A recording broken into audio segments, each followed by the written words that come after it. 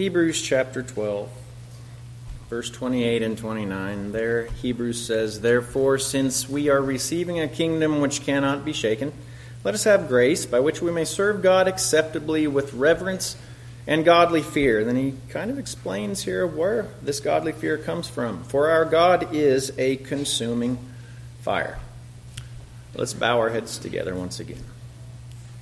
Father, we do praise you, Lord, for your hand in our lives, certainly in your word, Father, but even in the day-to-day, moment-by-moment protection and guidance and direction, Lord, and leading, all of these things that you demonstrate that you are involved in our lives. Thank you, Father, that things that should be big to us naturally and in our flesh and in our minds, Lord, you give us peace, you give us calm, when perhaps we might feel anxious or distraught. Lord, I thank you, Lord, that we can find these supernatural provisions in our supernatural God. We pray, Father, that you would speak to our hearts even now, Lord, by your Spirit. Strengthen us to recognize who we are and what we have available to us by your word and by our relationship with you through Jesus. Bless us tonight, Father, I pray, in this time of fellowship. In the name of Jesus. Amen. Saints, I'm going to be honest with you. I was working on this lesson, and I don't know, I had spent a pretty solid time in my outline getting it squared away, and I was like, man, this is really just coming pretty good. You know, not too bad. I was really pleased with how it seemed to flow, and then I got this horrifying feeling that maybe I'd given a lesson similar to this recently. And so the problem with technology is that we have capability of recording just about everything and anything these days. Whereas it used to be, we used to present on paper, and maybe you lose your notes. I don't have the notes to lessons from back in the early 2000s and that sort of thing.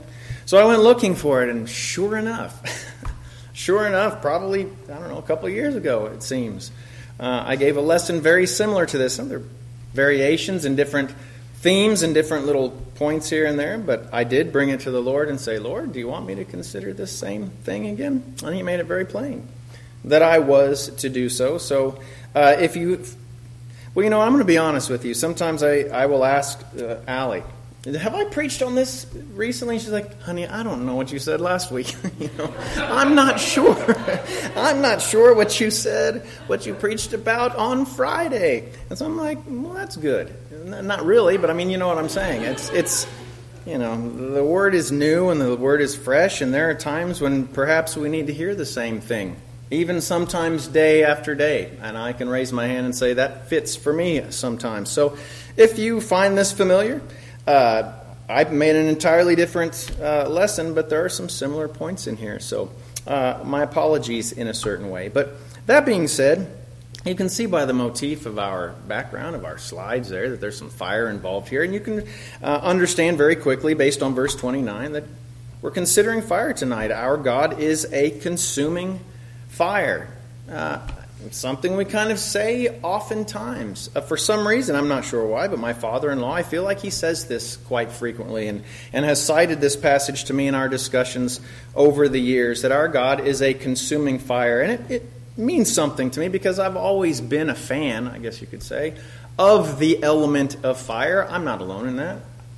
I think it's a remarkable thing. It's something that is almost, I'm not going to say miraculous, but it has a certain mystical quality to it. There's a science behind it. I'm not going to get into the fire tetrahedron and all the fire science that's involved, but man, it's pretty cool stuff when you get right down to it. And the early people who had fire and recognized its benefits even to a greater level than we really do, it must have been rather remarkable to them.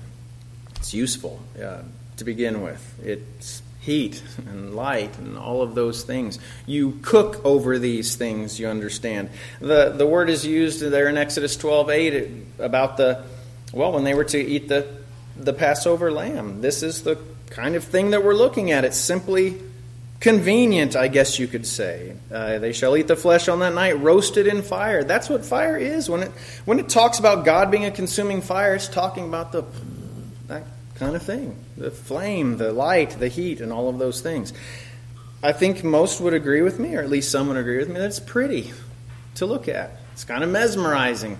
We used to do hay rides rather frequently, and people would just sit and kind of gaze into the fire for a while. That's just what we did. Oftentimes it smells nice, whether it's a candle or not, the smoke that comes off of it. There's something about it, the snapping and the crackling and all of those things, it just has a relaxing effect. It just contributes to the ambiance if it's just sitting there and it's burning. Fire is cool. Fire is cool, figuratively speaking. I mean, cool.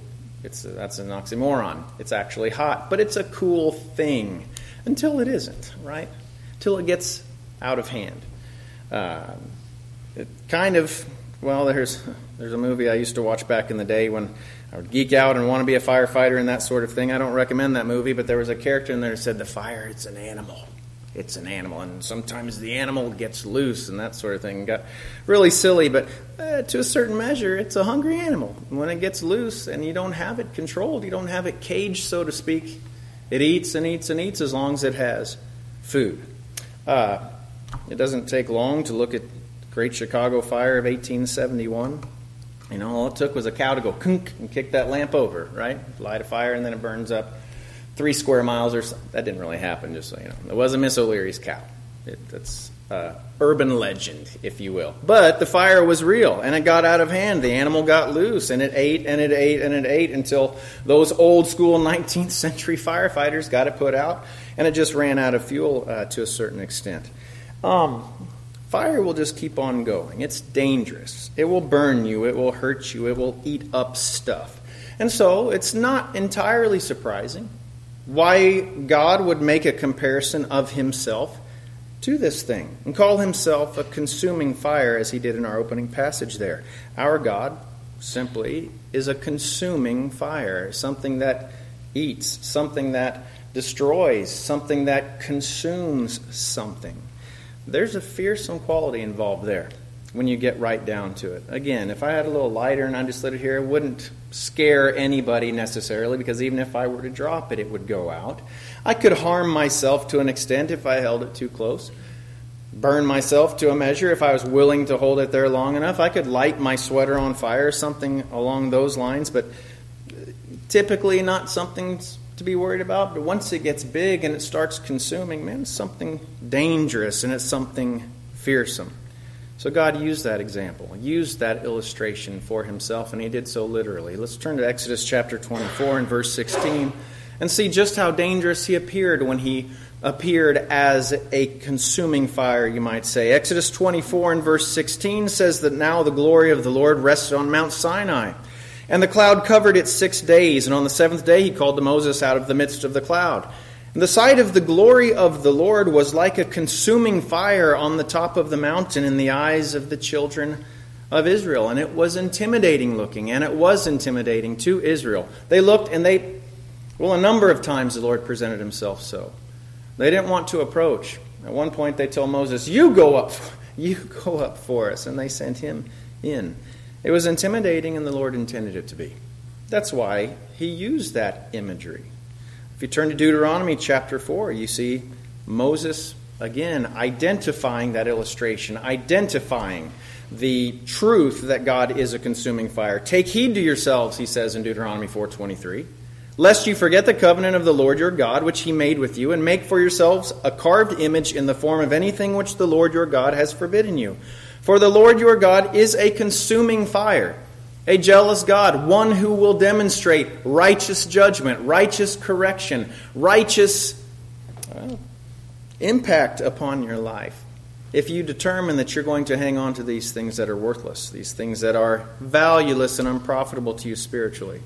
Fire can be intimidating, and the Lord used it so. You can look at some of these drone videos that come out of Iceland when I think there might be an active volcano right now that's kind of rumbling around a bit, but man, it's impressive. When you consider what Sinai looked like when the cloud of God came down and the fire was present, I kind of make that imagery similar, or make a similar comparison there. If I think about Iceland and the volcano. The lava's coming up out of the volcano, splashing up and just tossing around all glowing orange and the like. Maybe not a lot of cloud, maybe not a lot of smoke to be seen. But man, it's impressive, particularly in the dark. And I don't want to be very close, rumbling and all of those sorts of things. They were to understand clearly when the cloud came down and the fire consumed the top of that mountain. The Lord is a consuming fire, and the fear of the Lord is the beginning of wisdom. So he was trying to impress upon them, get smart, recognize who he is. And since you're not in a place, perhaps, that you love him and want to pursue him and seek him enough that you would obey him, at least do it to start. Do it because you're scared to death of him. That's how it is. I made that illustration a number of times. My dad, when I was young, and I didn't know him because I was an infant and then a toddler and all of those things. Back when we could spank our kids and that sort of thing, you didn't do something because you were afraid of him first, right? And then you get to a certain age where you trust, that kid's going to get old enough that they love that authority figure enough, and recognize that he loves him in return, and that's why they obey. But in the meantime, the first portion of life, you're scared of Dad, of that anger that he might have, and the wrath that might come as a result of it. So, God is a consuming fire, and he wanted them to see that. Now we understand with this consuming fire that fire is naturally speaking. People use this fire to destroy things. They destroy trash. We used to burn our trash when I was a kid. We had it in a barrel. It was my job to take out the stuff and light it on fire. They burn shrubbery. They burn, they go out into the fields and they'll do controlled burns to burn out all of the dead foliage that's gathered up. People use fire to destroy a lot of things. We understand in the refining process of metals and that sort of thing. They essentially burn off the dross, right? They melt it down, use fire to get rid of that unwanted, undesirable material. God does the same. 2 Peter chapter 3 points that out. God does the same with fire. He has throughout the course of history. And if you look in Genesis, you'll see that he used water to destroy the world, or at least the living things on it. He promised never to do that again in the ages to come. 2 Peter chapter 3 records that. We see that fire plays a role. But the day of the Lord will come as a thief in the night, in which the heavens will pass away with a great noise, and the elements will melt with fervent heat. Both the earth and the works that are in it will be burned up. Therefore, since all these things will be dissolved, what manner of persons ought you to be in holy conduct and godliness, Peter says, looking for and hastening the coming of the day of God, because of which the heavens will be dissolved, being on fire, and the elements will melt with fervent heat. It doesn't just end with things burning, you understand. It doesn't just end with things. These elements that will be impacted by fire to a certain measure. We read about it in Revelation 20:10, and I'll tell you what, man, preachers get a lot of mileage out of this passage and passages like it. I don't dwell on it very much. It's not because I don't believe it's so. It's not because I think we need to be cushioned to certain things. But I do believe that if things don't apply to us entirely, we don't need to spend more time on it than we need to spend on it. But understand, Revelation 20:10 and one similar to this are true. The devil who deceived them was cast into the lake of fire and brimstone where the beast and false prophet are. This is yet to come, yet to take place. This is the end for this one. And they will be tormented day and night forever and ever. And if you continue reading, you recognize that those who will have rejected the Lord Jesus will find themselves in the same place. I don't take joy in that. I don't rejoice in the suffering and in the pain, but there is a reality in that torment, and at least to some measure, literal, figurative, whatever that looks like, the Lord knows. There's fire's at least a picture, if not directly involved there. Whatever it ends up looking like, this lake of fire, the fact remains that fire destroys, and God uses it for its destructive powers in a number of different things. Now, that being said, in recent weeks, we've considered a number of different things. I realized when I had this lesson put on my heart. We've looked at a number of different things that involved, different figures in Scripture and their involvement with fire. Some might not have been focused. I don't think I focused on the fire of things in a number of different things, but in passing, as we considered those things, fire was involved. And tonight we're going to look at those ones.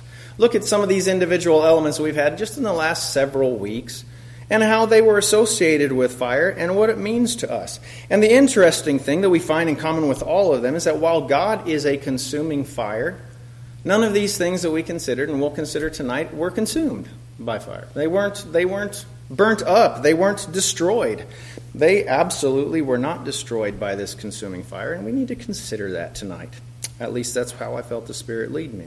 So let's turn to Exodus chapter 3. The first one's kind of an obvious one, perhaps. Seems like it's gotten a lot of mention here in recent days for some reason from up here. It says, the angel of the Lord appeared to him being Moses, in a flame of fire from the midst of a bush. So he looked, and behold, the bush was burning with fire, but the bush was not consumed. So you understand this is dropping us right into the middle of the far side of Midian, that desert where Moses was shepherding sheep, and he saw that burning bush, as we've considered. Then Moses said, I will now turn aside and see this great sight, why the bush does not burn. It was burning, but it did not turn into ash. It was not devoured or eaten, which is what that word consumed means in the Old Testament. And that's impressive, right? That's impressive. You can read there in Exodus 3 about the interaction, the exchange that Moses had with God, and that it wasn't a short conversation. It was a lengthy conversation back and forth between the Lord and Moses. The Lord told him something, he'd come back. The Lord told him something more, he came back again. There was some burning going on. It had plenty of time to fire off. I keep on bringing anecdotes from my own history, but I've burned a lot of stuff out at Dad's place. He's got a big, huge, barn-sized pile of slag right now, of dead trees and the like. When we light that thing off, there's a whole lot of material there. It's going to go pretty quick. It's going to burn. It's going to turn into ash, and we'll be done after a couple of hours burning that up. This bush was burning for, plenty long enough for it to turn to ash. Plenty long enough for it to be destroyed. So it was a pretty cool phenomenon that it didn't take place. It stayed there intact. Cool. It was a cool situation. No cooler, I don't believe, than the next items that we'll consider in Ezekiel chapter 1, if you remember a couple of Sundays ago. Turning to Ezekiel chapter 1, we considered those 4 living ones that were there in Ezekiel chapter 1. We can also see their likeness in Revelation chapter 4 and elsewhere, but we'll look at Ezekiel chapter 1. We'll see some things there with fire and not being burnt up. It says in Ezekiel 1 and verse 4, Then I looked, Ezekiel said, and behold, a whirlwind was coming out of the north, a great cloud with raging fire engulfing itself. And brightness was all around it, and radiating out of its midst like the color of amber, out of the midst of the fire. And also from within it came the likeness of 4 living creatures. And this was their appearance. They had the likeness of a man. And then it goes on to describe the likeness to the calf and the likeness to the eagle and so forth. This would have been something to see on Ezekiel's part, right? Again, a burning bush that didn't burn. Now you're seeing, again, we have to use our imagination with certain things, right? Have to imagine this cloud, as it were, a great cloud with raging fire engulfing itself. Brightness all around, radiating out of its midst. And then from within it, from inside of it, came the likeness of 4 living creatures. 4-faced beings, wings and wheels and so forth. We read all about those in Ezekiel 1. They moved this way and that. And I think that it would have been altogether something even more startling than that burning bush. Seeing something that you've never seen before, not understanding exactly what all it means. 4 faces, eyes all over, wings all over. I mean, this was something of substance that Ezekiel was saying. Oh, and on top of that, they're coming out of fire.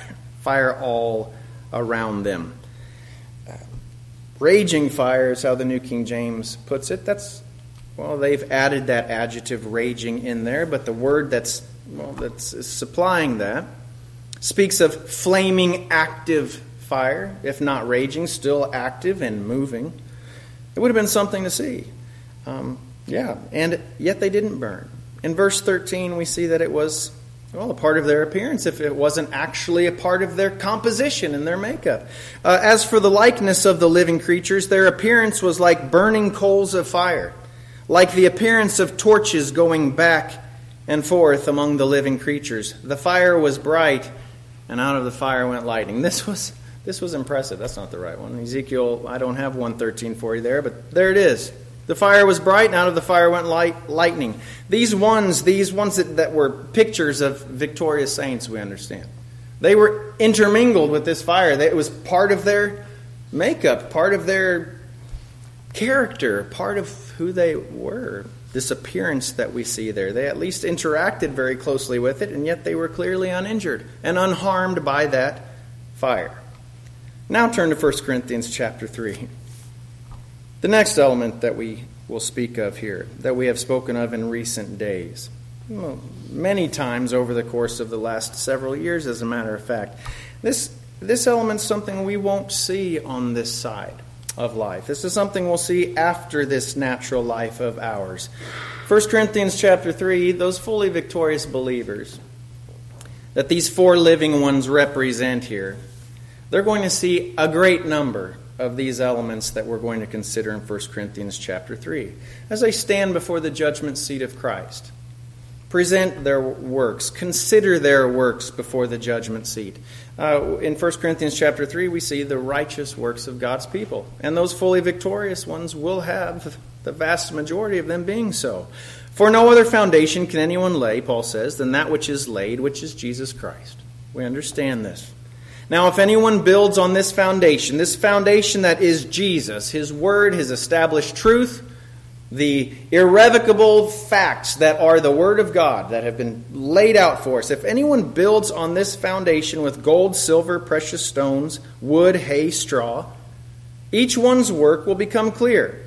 For the day will declare it, because it will be revealed by fire, and the fire will test each one's work of what sort it is. So again, whatever that's going to look like exactly, on that day that we stand before the Lord Jesus, however it presents itself, figuratively, literally, again, I can't fully comprehend everything that will happen in heaven.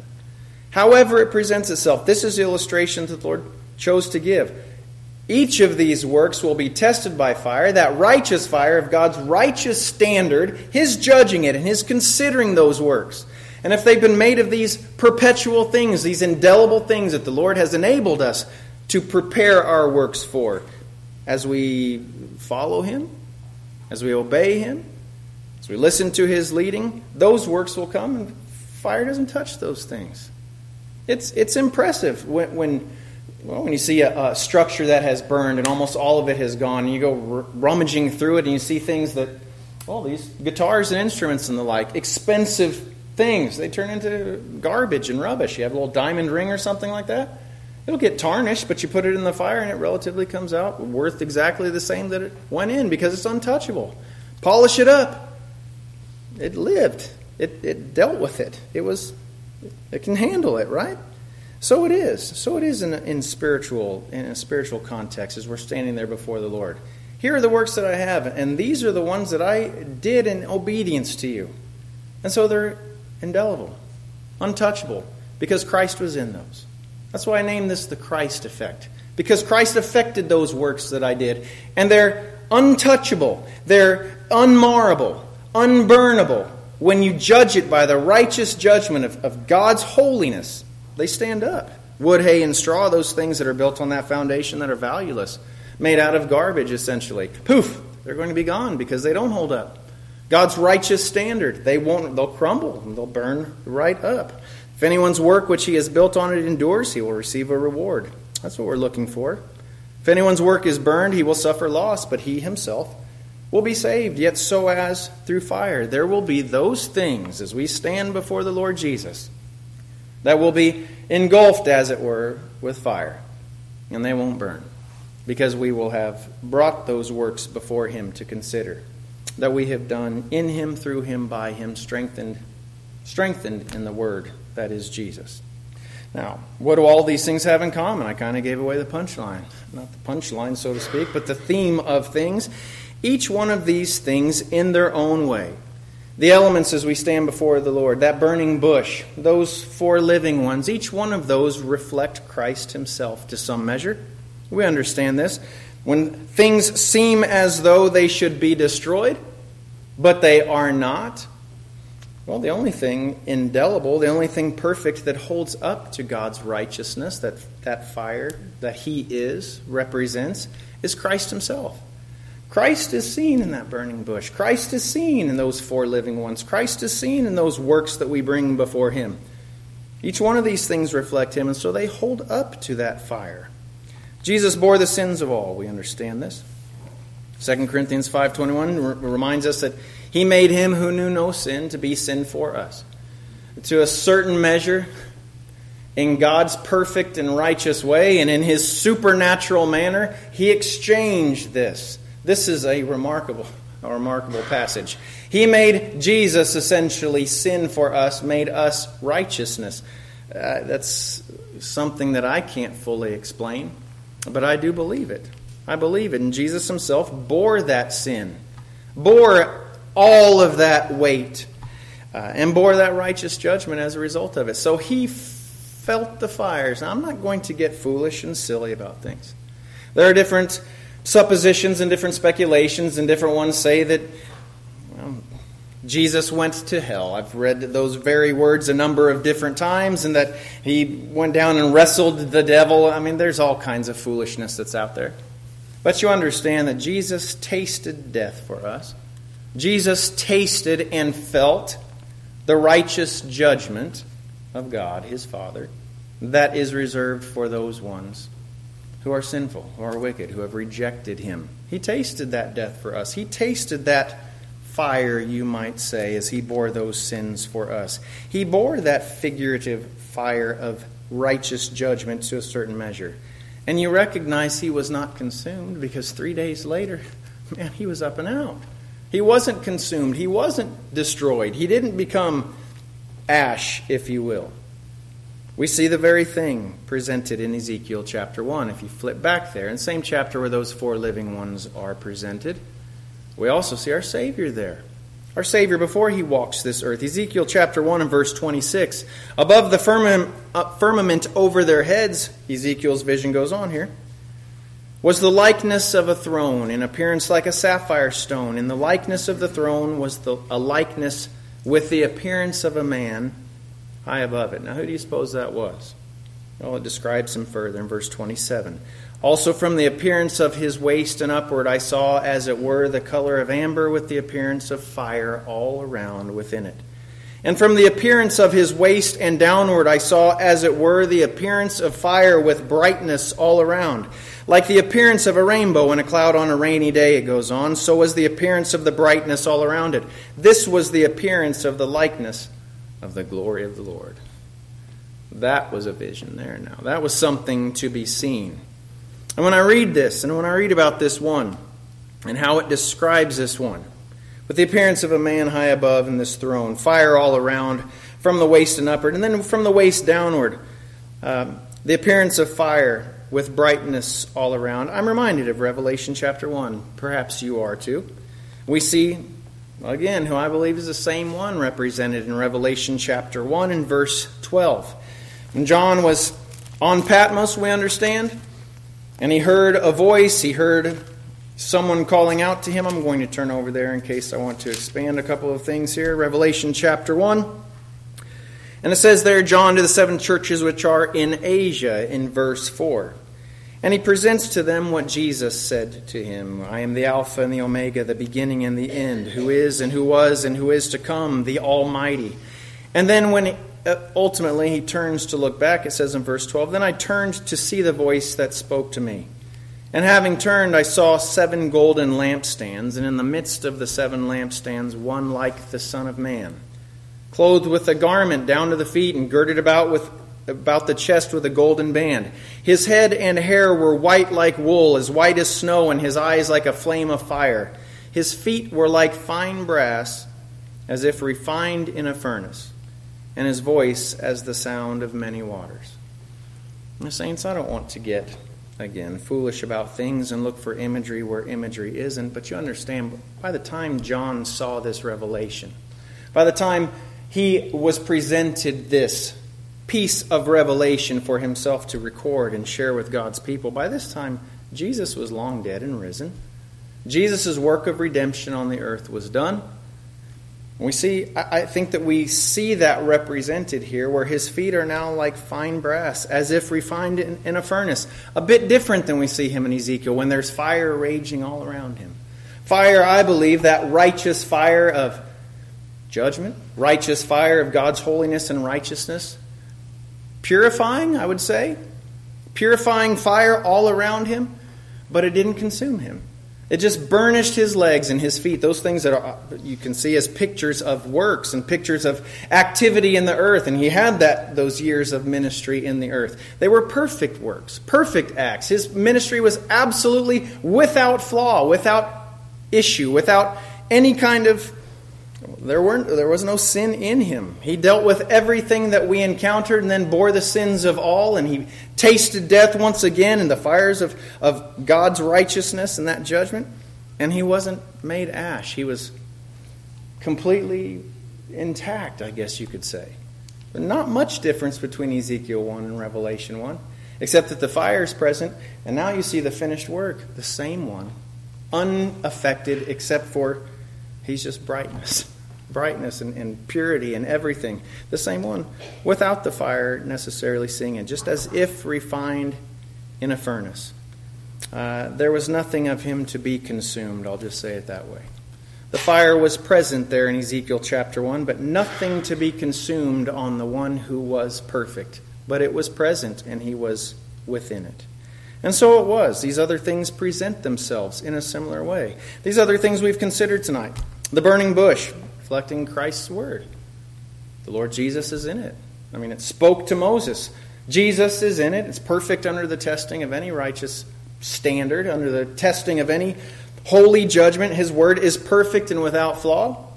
Fire's there, and it doesn't become ash. The four living ones are reflective of those ones who live by his word. Those ones who reflect Jesus, have him within and follow after him in their walk of faith, reflecting the Lord. Fire among those four living ones, coming from within the fire, and yet not consumed. And then the gold and silver and stones reflecting those works of righteousness that will define the majority of those works, of those victorious ones, showing God's eternal and transforming work, changing them into the image of the Son of God. Daniel chapter 3, verse 24. One last little piece, one last little example that again is quite obvious, bearing out Jesus not being consumed and those ones who will reflect him literally not consumed in the fire. You're familiar with Daniel chapter 3. Those three friends of Daniel's, Shadrach, Meshach, and Abednego, Hananiah, Azariah, Mishael, I believe, is their Hebrew name. Then King Nebuchadnezzar was astonished when those ones were in that fiery furnace, heated 7 times hotter than it was because he was wrathful himself. He rose in haste and spoke, saying to his counselors, after those ones had been cast in, "Did we not cast 3 men bound into the midst of the fire?" They answered and said to the king, "True, O king." "Look," he answered, "I see 4 men loose, walking in the midst of the fire, and they are not hurt. And the form of the 4th is like the Son of God." Now in the New King James Version, it has it capitalized there. I don't believe at this point in Nebuchadnezzar's life he recognized that was the Son of God. Capitalized if you want to. I see it absolutely as being the Son of God. If you look into the original language, it does seem more likely, as I point out whenever I bring this up, that he was saying looks like the Son of a God, or a derivative. It's one of those things that's part of their religion, part of their beliefs, part of their idolatry. I don't think that he looked and saw and said, "Well, that's Jesus in there, the Son of God." No, he saw something that was remarkable. But I don't know why I say that necessarily, other than, just to give you a bit of information. I do believe it was Jesus. I do believe it was the Lord Jesus himself.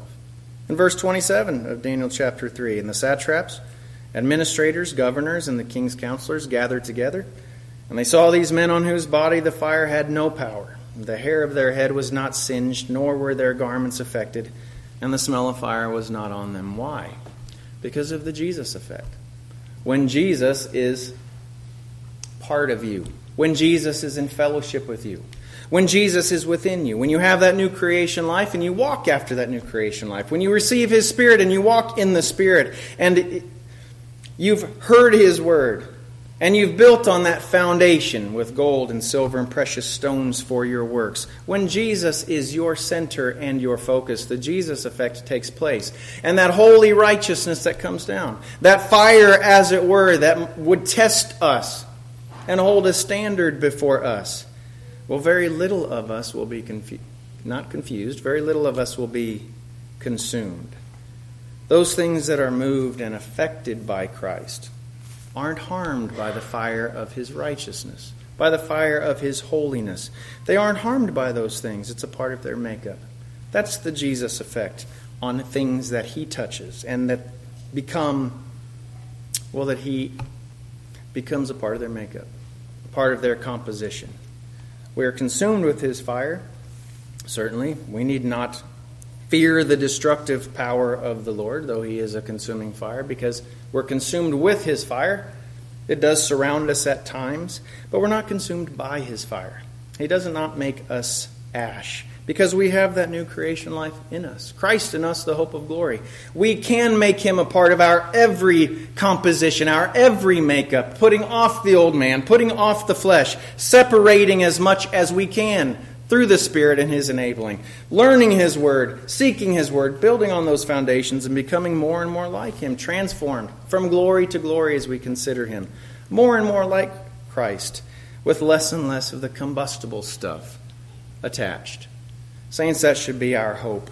That should be our hope, to continue to bear out the Lord Jesus in us as we seek to allow him to guide us and to lead us and become a part of our entire composition. Not just that little new creation, I don't want to belittle it, but not just a small sliver of who I am, me leaning on the flesh. There's still a piece of gold inside there, tucked down in that piece of meat that I am. We don't want to be that. We want to be this much meat and a great deal of the Lord Jesus' image. May we not be consumed. Maybe understand that we are not consumed by his fire, even though we are consumed with his fire, because we have the Lord Jesus as our center.